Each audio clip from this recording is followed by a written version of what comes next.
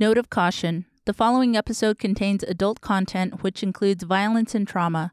This can be triggering to some listeners, so please listen with caution.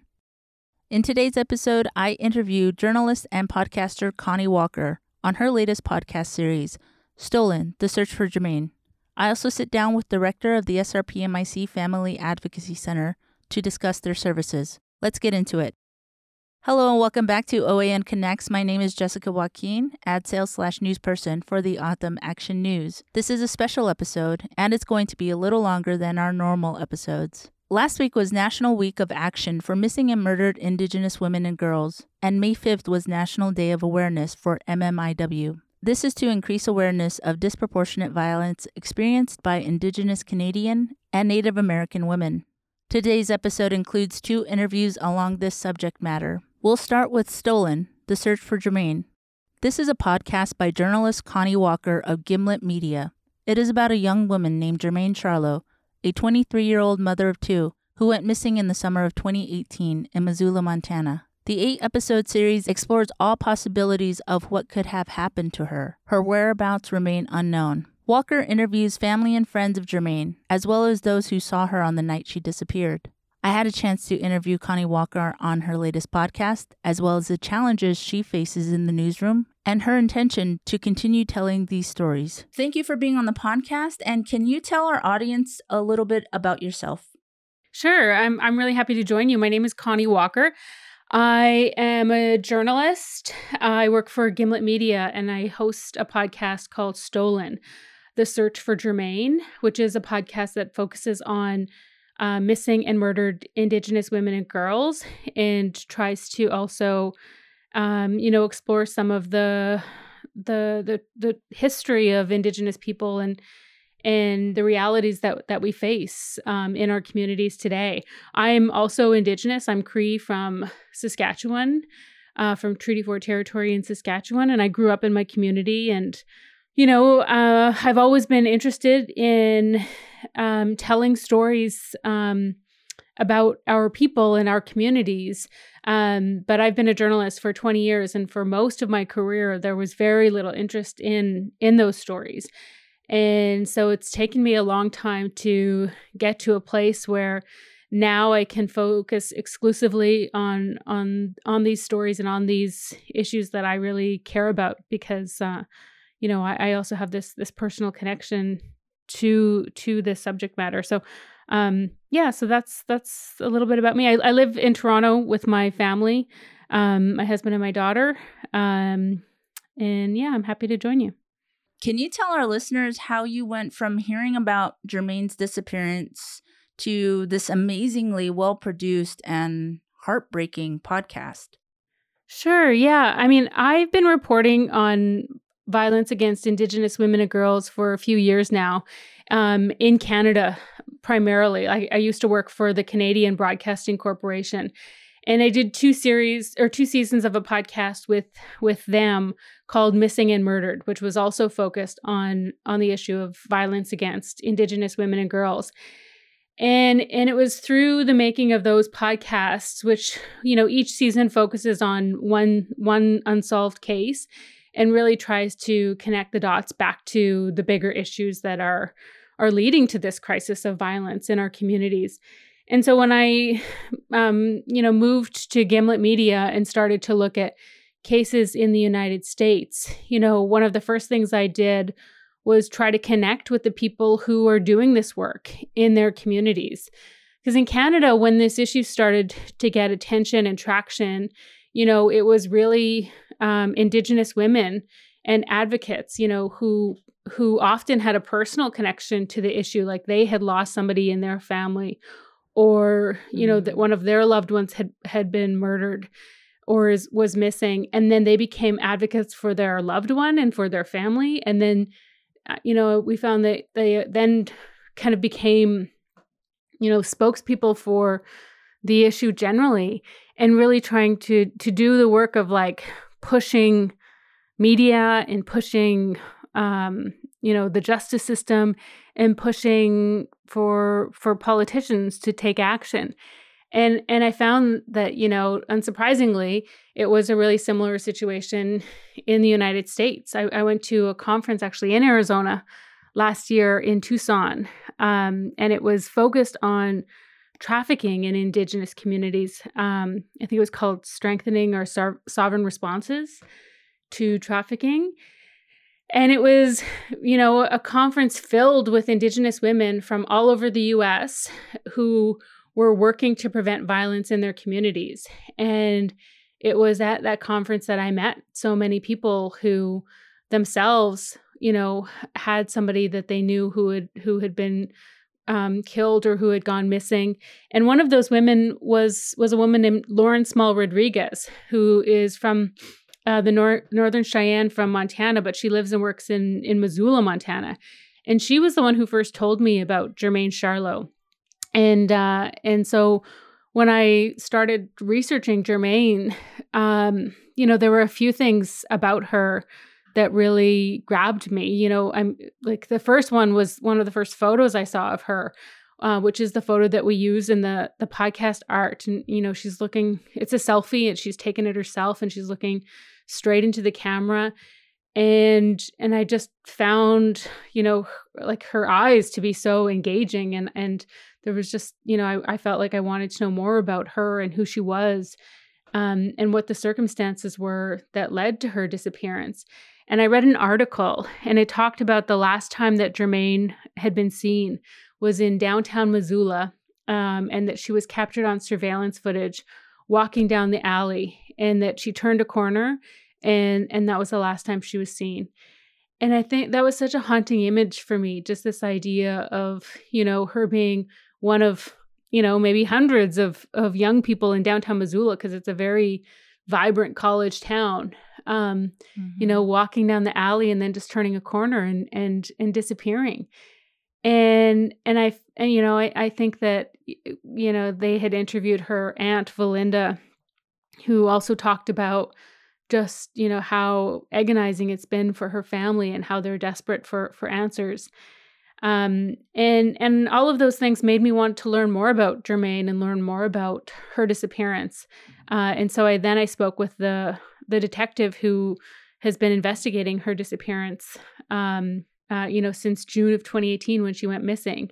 And in my first conversation with him, we talked for over an hour, and he laid out all of the different things that he was investigating in relation to Jermaine's disappearance and the different theories that he was looking into, and talked about, how he's interviewed over 90 people, and he has, 4 thick binders filled with papers relating to his investigation, Jermaine's disappearance. And we hung up, and I just knew I wanted to know more, and I wanted to travel to Montana and learn more about Jermaine and her disappearance. Because the thing that struck me about it was that I knew that that people there would have more information. Somebody knows what happened to Jermaine. Somebody knows, and I wanted to get there and start talking to people and try to get as much of a story, and as much information as I could about Jermaine and her disappearance. Yeah, definitely. And how did you go about retracing her steps, and why was it important to you to actually be in Montana to do that? Yeah, I mean, for the kind of reporting that I do, which is like very in-depth and investigative, that's very hard and very difficult to do over the phone or over Zoom. And I think one of the trickiest things about it is building and establishing trust with family members. That's a huge integral part of the work that I do. And I think that what I've found is that, a lot of Indigenous people, our stories have been so underrepresented in mainstream media, and even when we get some media attention, it often feels like it's misrepresentative of our lives and our situations. And there's this long history in journalism of people coming in and taking stories and leaving and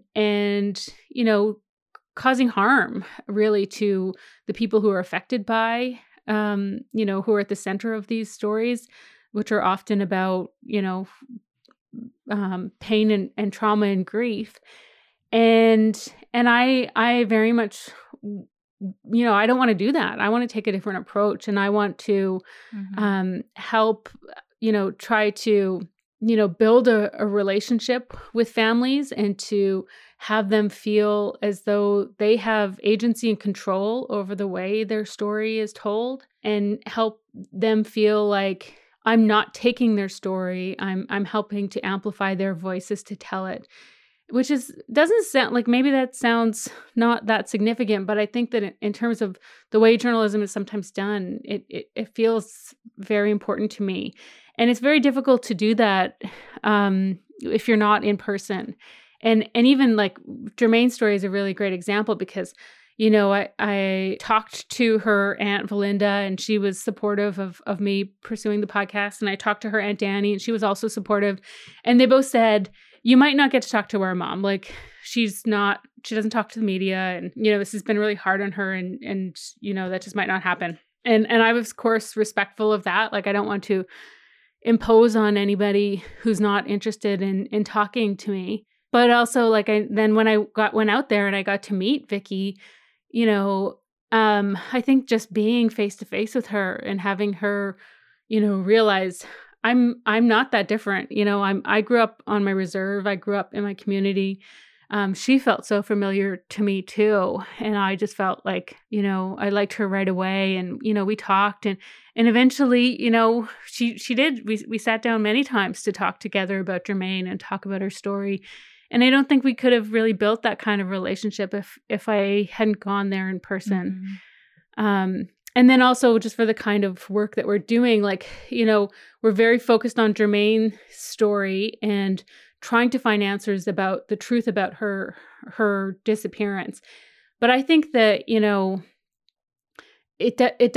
her story doesn't begin with the night that she disappeared. It began, long before that. And in some ways, it actually began even before she was born, because so many of the issues that we face in our communities today are tied back to this history of colonization and this history of how Indigenous people have been, dispossessed from our land and subject to institutional racism, and how we have basically been dealing with the effects of this attempted genocide for centuries.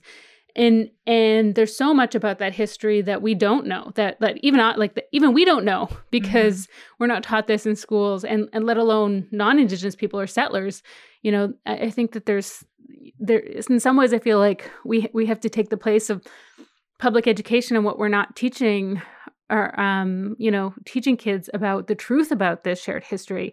Because I think that is connected to this issue of violence against Indigenous women and girls. Like, that's connected to all of the issues that we see in our communities. It can't be separated from the truth about how we've been impacted by colonialism. And so, it's really important also there then to be in a community and to be learning about the history of that community, and to be understanding, or trying to understand as best I can, how that history impacted Germaine's life, how it impacted her parents' life, how it impacted her grandparents' life. And it's really important for me to try to weave that in to the podcast as well. Absolutely. And I think you did a wonderful job with it. Was there a difference, or did you feel any way, being from Canada, coming to the US and not knowing if you could relate to her family or could gain their trust? Were you at all worried about that? Yeah, I definitely, and I still worry about it even after, having had a good experience with Germaine's family, with Stolen. I'm from Canada, which, is, in terms of Indigenous people, we're incredibly diverse, right? Like, we have First Nations, Inuit, and Métis people across the country. In terms of First Nations, my experience as a Cree woman from Saskatchewan is going to be very different in some ways to a Gitxsan woman from northern BC, or an Anishinaabe woman from eastern Ontario, or somebody from the East Coast. And I think that there's so much diversity in our communities, and so I never want to take for granted that I have a sense of what it means to be a Bitterroot Salish woman from Montana. But at the same time, like, I know that there is a kind of shared similar experience in a lot of our communities in that we've been impacted by colonization, and in that we've all been subject to, policies that have dispossessed us from our land. And in Canada, we had the residential school system, which impacted generations of Indigenous families across the country. And that was a system where they took Indigenous kids away from their parents and their communities and forced them into these residential schools when they were 5, 6, 7, 8 years old. And they were made to live there throughout all of their school years. And it was an attempt to, force them to assimilate and to, take away their language and culture. And they were often subject to horrific abuse in those residential schools. And that's something that we're still dealing with. So even though, we have a great diversity in terms of our cultures and our languages, we have that shared experience of surviving, the impacts of that colonization. And I think that in the U.S., I'm learning was, part of the boarding school system, and that there are these shared experiences. And so, we do have things that tie us together in some ways, and create, a kind of kinship, I think, or that I feel at least. But I don't want to take for granted that or like assume that I know, what it means to be Bitterroot Salish from Montana. I very much tried to approach things as carefully as I possibly can, and that's the great thing about being a journalist, that I love as well, is that you can ask questions, and like a big part of our job is learning new things and learning and getting to ask the experts who know those questions, and that's something that I it's part of what I really, really love to do. Well, you made me think of another thing, too, is the fact that, for me, being an Indigenous woman, listening to another Indigenous person tell the story about MMIW, for me, it relates more to me. Like, I can connect with it better because of your storytelling, whereas I don't know if I can generally make that connection had it been a non-Native person telling me this story, right? Because I trust you. Mm-hmm. And you're not only connecting with her family, but others who are listening to this, who happen to be Native and know everything that you're talking about. Thank you. Yeah. I mean, I think that that's absolutely true. Like, I think that, that's some of like the best feedback that I've gotten, right, is from other Indigenous people who say, that they connected with it in a way that it reminded. There's somebody who wrote me on Facebook the other day saying that it felt like I was talking to them or their family or about their family. And I think that, like, it's so important, to support Indigenous people to tell our own stories because of that, because of exactly that. And because of, the things and the choices that you make in storytelling, even in terms of like trying to, understand that Germaine's story is connected to the history of that land and her community, and that's a choice that we make to try to make that connection, help people understand how that's connected, is one that I make because I know that's true for me. I know that's true for my community. I know that's true for my family's history. We've absolutely been impacted by the history of Treaty 4 and the history of the area in which we come from, and that if you don't have an understanding that, I mean, we have decades of people reporting on our communities to show how, a lot of people don't have that understanding. They don't have that context. We have decades of having, of working in newsrooms and pitching our stories and having people say, oh, people don't care about that, or people aren't interested in that.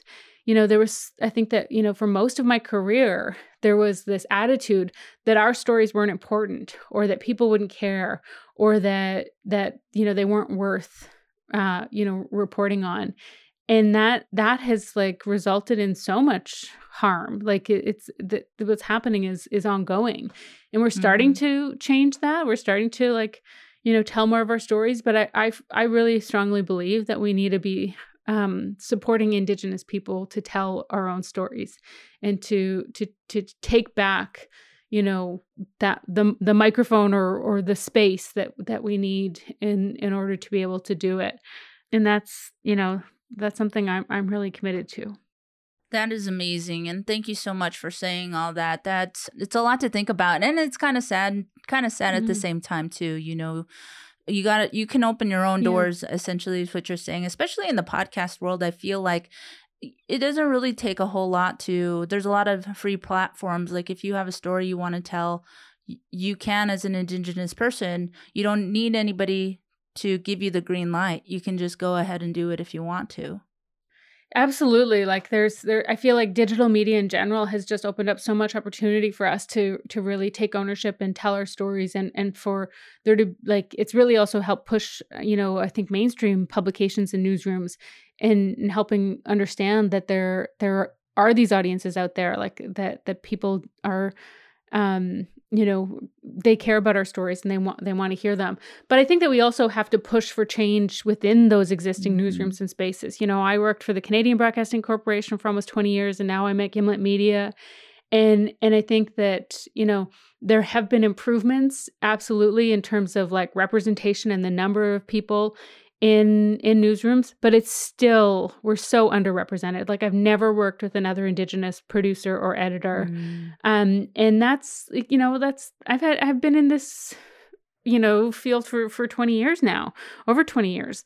And so there still aren't enough of us in these mainstream spaces. And we still need to figure out how to, bring young journalists in and help empower them to start telling their own stories. But then also, like, what do we need to keep supporting people while we're in these spaces? Like, so many Indigenous journalists and storytellers that I know have come in and it hasn't been a safe space and it hasn't been a positive experience, and then they leave. And I think that we have a responsibility to make sure that our newsrooms and our these spaces are safe for Indigenous people, and that we're doing everything we can to help support them and empower them to help tell these really important stories. Like this is absolutely something that we can do it on our own, and people are doing it on their own, and all the power to them. But we need to also be holding the people who are creating, like, the vast majority of news and in these spaces, holding them accountable and making sure that they understand that this is something that they need to take on as well. This isn't just going to happen on its own. It was a fantastic series, an absolutely fantastic series, great production value. And you definitely set the scene with you physically being in Montana. I remember the scene where you talk about where she reportedly got dropped off and where she actually got dropped off, and you're driving that, and your reaction to that really let us know that this is pretty significant distance, and I think that works for bringing us into your story. So thank you so much. No problem. And thank you so much for listening and for sharing Tremaine's story. I often feel kind of conflicted when talking to other Indigenous people about the podcast, because on one hand, I think, it's obviously, like, I think so many people are so generous and so supportive of amplifying our stories and supporting one another and telling these stories. But this subject matter is very hard, right? And a lot of us have a personal connection to it. Even if you haven't lost somebody in your family, like, there's so many things that we're talking about in terms of the rates of violence in our communities, or domestic violence, or the impacts of all of these things, are things that we all have personal experience with. And I know it can be difficult and sometimes triggering for people to listen. And so I always, try to advise people to take care while they're listening, and not to feel any obligation, because I think that a lot of this work, is to really also meant to help educate people who don't know and who don't have that personal experience. And so I'm so appreciative of the support that that we've gotten from Indigenous people and Indigenous organizations. But I know that this is kind of a hard story to hear sometimes. So I just, want to caution people to take care while they're listening. Definitely, definitely. Is there anything else you would like to share about you or your work? I mean, for me, I just feel like, I feel like it's such a privilege to help raise awareness about this really, like, really what is a crisis of violence in our communities that Indigenous women and girls in particular are dealing with, and Indigenous men and boys. I don't mean to diminish that at all. Um, and for me, it feels like,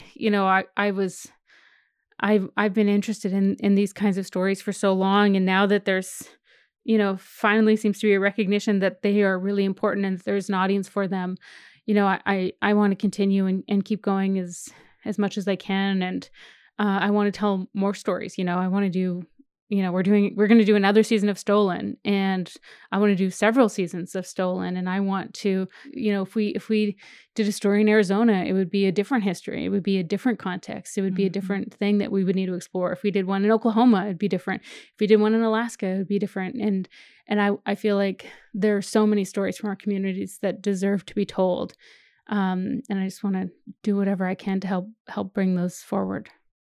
You can find the 8-episode series Stolen, The Search for Jermaine for free on Spotify. All 8 episodes are available. I would highly recommend another podcast by Connie Walker. It is called Missing and Murdered. There are 2 seasons.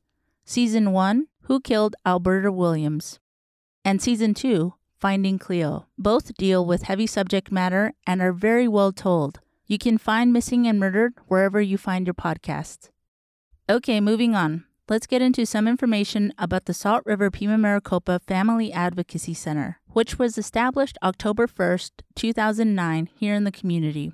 I sat down with Family Advocacy Director Carol Colmenero so we can gain some knowledge about this program. The mission of the FAC is to provide a safe, secure, and healing environment for the investigation of causes involving child abuse and neglect by utilizing a collaborative multidisciplinary team to reduce further trauma to children and other vulnerable victims while honoring the cultural values and traditions of the SRPMIC. Yes. Hello, everyone. My name is Carol Colmenero. I am the Family Advocacy Director here in Salt River. I have been the director at our FAC for about 2 years. I have been serving the community for the last 10 years. I actually hit my 10-year mark this year in 2021. When I first started in the community, I was a child and family therapist under behavioral health services in the community. And then I moved into management. After about 1.5 years, I became the behavioral health service program manager over Journey to Recovery, our 90-day residential program here in the community, and then shifted after about 3 years and supervised the child and family, adult and family team under behavioral health services for outpatient. I am from a different community. I'm Navajo and Mexican. I have 2 daughters and just love what I do. And by trade, I'm a social worker, and I'm here to talk about our program today. So happy to have you here. Okay, so what kind of services do you offer at the Family Advocacy Center? So the Family Advocacy Center is really, it's the hub for all investigations against crimes against children, as well as adults, in the nature of, for adults, sexual assault, domestic violence, sexual abuse, physical, and neglect. Initially, when our Family Advocacy Center was birthed, it was originally focused on serving only children in the community that had experienced child abuse, neglect, or a sexual assault. And now we've grown so much that we are now serving adults. So over the last, I would say, 5 to 6 years, we've opened our service up to adults. So we serve now from our youngest we've ever had come through is about 2 years old, all the way up into, as an elder. We provide victimization services. We're the hub for collaboration. So what that means is in our facility, there's myself and I have a very small team. So I supervise a very small team of individuals, but I'm responsible for the collaboration that exists among our multiple departments that are involved in our FAC. So for an example, in the FAC building, we have my core team that's housed, which consists of an office manager, a front staff member, 2 victim advocates, and 2 trauma-based therapists, trauma-trained therapists, and myself. And then also who's housed here that is part of our multidisciplinary team is Salt River PD. We have 1 sergeant and 4 detectives that handle all the crimes against the children and the sexual assault crimes. And then we have our social services CPS team, Child Protective Services, which consists of 1 manager and 5 investigators. In addition to those core members, we also have our family preservation program housed here. And the reason for that is just it gives us another opportunity to provide services to community members. So it really is a comprehensive wraparound approach when a case is referred to us. We really try to really ensure that that client doesn't fall through the cracks by quickly wrapping them very tightly with services, at least offering them services immediately. Rather than through the referral process. We still use the referral process and we still utilize our partners based on the situation and the acuity of the case that could vary. Let me explain how we get a case here at the Family Advocacy Center. So our 2 primary referrals that I would say is our Salt River Police and our CPS unit. They are like first responders. They're the ones that are first called out to the scene when there is an alleged crime against a child or a sexual assault crime. And based on their initial investigation, they will make a determination on the direction of which the case is going. And so at that point, a referral will come through our Family Advocacy Center and we come together as a team. And that's where the word multidisciplinary team comes from. Because we know that our system can be very complex at times and really can be discouraging. Because, for an example, if I have a client that had just experienced something traumatic and is being referred throughout the community, that might work for some, but for others it might not. It might discourage them and they might not ever return for services. So the idea here is based on these investigations that when they're being staffed, we are making sure that that family and that client are getting the services they need immediately. And so that's something that I call all hands on deck. So our partners that we work very closely with is social services, behavioral health services, legal services, tribal prosecutor's office, education, my core team, which are the advocates and the trauma trained therapists. And our newest partner to the table is housing, because some of our victims who've been victimized, housing has certain rules and things they have to follow. But if we come together and we're trying to help that family and that client be successful, and the more information they know about how we can navigate through that, we can help families be successful even in the housing realm.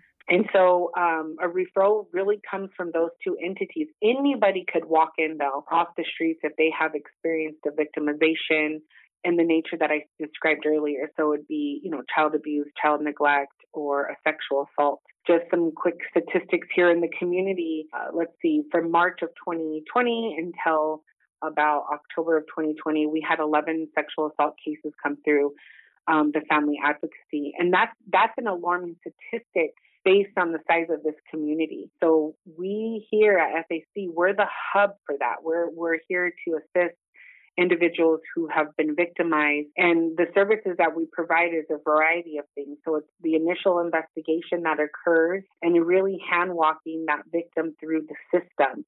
So as an advocate, they'll be assigned a victim advocate, and that victim advocate will help navigate the client through the system, whether it be through a court order, attending court, maybe it's as simple as I need a food box, I need my electrical bill paid. We even help with relocation and housing and rental assistance. So that's really how a referral can come through. It can come through any entity within the community. And you can call our phone number that we have, or you could even show up to the door and say, I experienced something, I need to report something for myself, and we'll get somebody to help you out. That's our goal, is to really ensure that we're providing a really safe and secure place for all of the community members that have experienced what we call victimization. Gotcha. Now, you had mentioned, some of your referrals come through PD. What would you say to somebody who is experiencing maybe nothing that the police can do about it, nothing physical, but is experiencing verbal abuse or financial abuse? Is that something that you could help with, the Family Advocacy Center could help with? Absolutely. And I would encourage that community member to do a police report. If somebody's being financially taken advantage of, especially an elder, or you have something you've experienced, the message that I want to send to the community is that we start by believing. That's number one. We know statistically that victims that come forward and tell their story of their victimization, the first few sessions of that is very critical. It's important that they immediately seek out either a police or, they make that call. And once that happens, they'll get referred to our Family Advocacy Center, and then we could start helping them. I think in Indian country, not just specifically to this tribe, but in Indian country, the general idea is because of complex trauma and in intergenerational trauma and historical trauma, victimization and trauma has become normalized for us. And we don't even know that. We don't know it until we step back and look at, well, wait a minute, this happened to me too. But yeah, that happens to all of us. There are statistics for you is 1 out of 3 Native American women have been sexually assaulted. So that means when 3 women are sitting in the room, at least one of us has been sexually assaulted. That's an alarming statistic. And most victims do not come forward because of that, whether there's shame around it, guilt around that. Why I was in the wrong place at the wrong time. I shouldn't have done that. Those are normal things that victims share in common and a very normal thought process. But what's important is to know that your story is so important. Whether that means even if we can't move forward with charging it, there's some healing that happens in telling your story, especially to somebody who's going to believe you. And that it starts with that. It starts with believing. So I would encourage, and I really want to send the message that there's no more pressing victimization than another. There's no such thing as that, because everybody responds to trauma differently. So we might have experienced something very similar, but it doesn't mean that we're going to respond the same way. And that's what's important, is that here at FAC, we're trying to hold that space and hold that space for any victim that comes through. Whether in your mind it's smaller or larger, that doesn't matter. That's important to you. And my job is to ensure that we're providing that secure, safe place for you to begin your healing journey in whatever that looks like. And everybody's story is different. I love it. Oh, man. Well, it sounds like you're just such an amazing source for somebody who might be going through a situation right now. And that is really, really great. Is there anything else you would like the community to know? We're here. We're here in the community. We at times were known as, it was very secretive, not on purpose, but because of confidentiality. But we're really trying to shift the gear in that because, of prevention. The more that we understand the impact of trauma and that there is help to address that, whether that be with a mom, an auntie, an uncle, dad, a cousin, whoever it is, that healing is possible for them. And here at FAC, we believe in that. And so, FAC is not just FAC, it's multiple departments coming together to help serve the community. So we're here to serve. And one thing that I think I want to end with, that our flyer is really not a flyer, but it's a statement. And it's called, "It Starts With Me." So as a caregiver, I can greet every child by their name each sunrise. I can offer food and laughter each day. I could read or tell a story every day. I can offer a blessing on their behalf each day. And I could lead by example and take care of myself. And that is how you end and break the cycle of trauma. And it's an everyday thing. It becomes an everyday choice once you begin and make that first step. Wow. That's great. That's awesome. Well, thank you, Carol. Can you give out the contact information for the FAC? So our direct line here is going to be 480-362-5425. And I do have a few other numbers for partners. If I'll just read those very quickly. Some of our partners here at FAC, Behavioral Health Services. So that's directly for therapeutic services for your family individually. That's 480-362-5707. And then our Tribal Prosecutor's Office is 480-362-5400. And then Social Services number is 480-362-5645. And then if you do have a report for a child that you want to report, it's 480-362-2600. I would like to thank both Connie Walker and Carol Colmenero for agreeing to be interviewed and sharing their knowledge with us. I would like to thank you for listening. As someone who has triggers, this was a difficult but necessary episode to put together. Please take care of your heart, your head, your whole being, and look out for each other. Thank you for joining me. We'll catch you later. Goodbye.